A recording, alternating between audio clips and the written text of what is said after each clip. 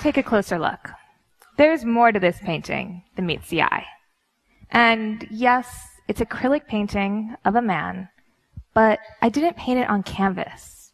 I painted it directly on top of the man. What I do in my art is I skip the canvas altogether. And if I want to paint your portrait, I'm painting it on you, physically on you.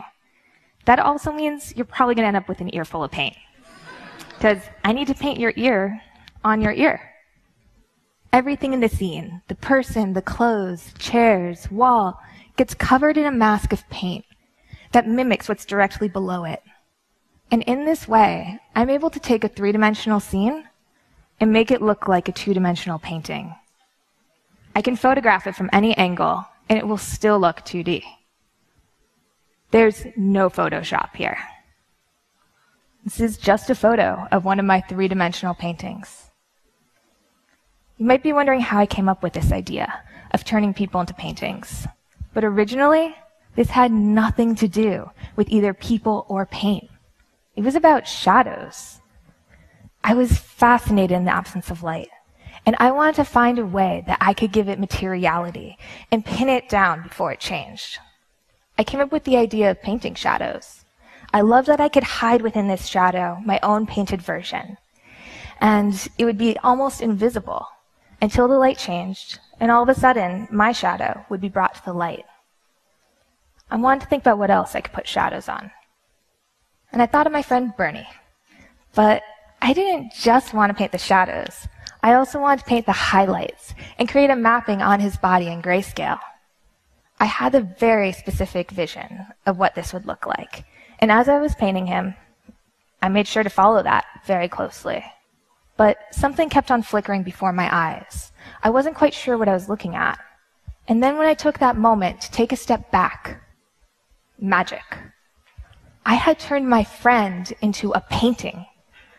I couldn't have foreseen that when I wanted to paint a shadow, I would pull out this whole other dimension, that I would collapse it, that I would take a painting and make it my friend, and then bring him back to a painting. I was a little conflicted, though, because I was so excited about what I'd found, but I was just about to graduate from college with a degree in political science, and I'd always had this dream of going to Washington, D.C., and sitting at a desk and working in government. Why did this have to get in the way of all that? I made the tough decision of going home after graduation and not going up to Capitol Hill, but going down to my parents' basement and making it my job to learn how to paint. I had no idea where to begin. The last time I'd painted, I was 16 years old at summer camp. And I didn't want to teach myself how to paint by copying the old masters or stretching a canvas and practicing over and over again on that surface. Because that's not what this project was about for me. It was about space and light. My early canvases ended up being things that you wouldn't expect to be used as canvas, like fried food. It's nearly impossible to get paint to stick to the grease in an egg. Even harder was getting paint to stick to the acid in a grapefruit. It just would erase my brush strokes like invisible ink. I'd put something down and instantly it would be gone.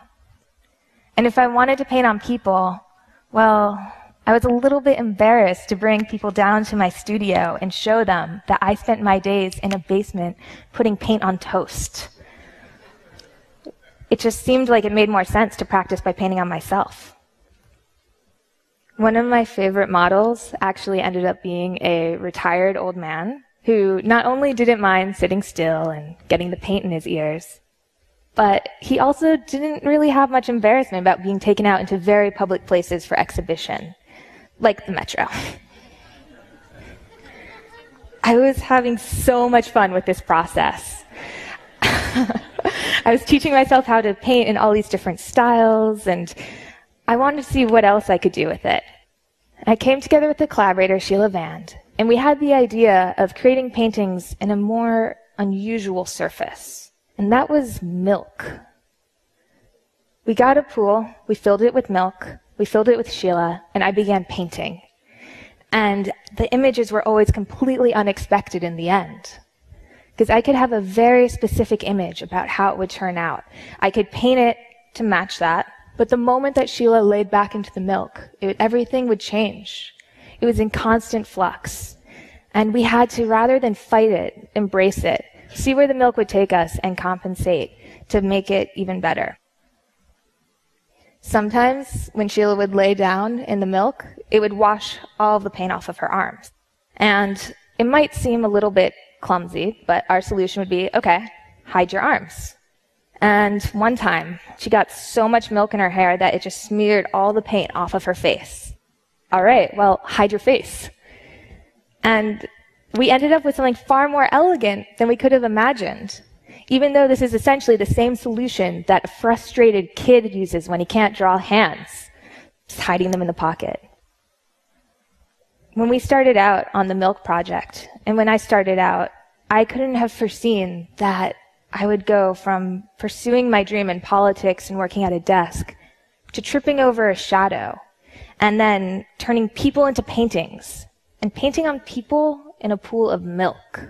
But then again, I guess it's also not unforeseeable that you can find the strange in the familiar.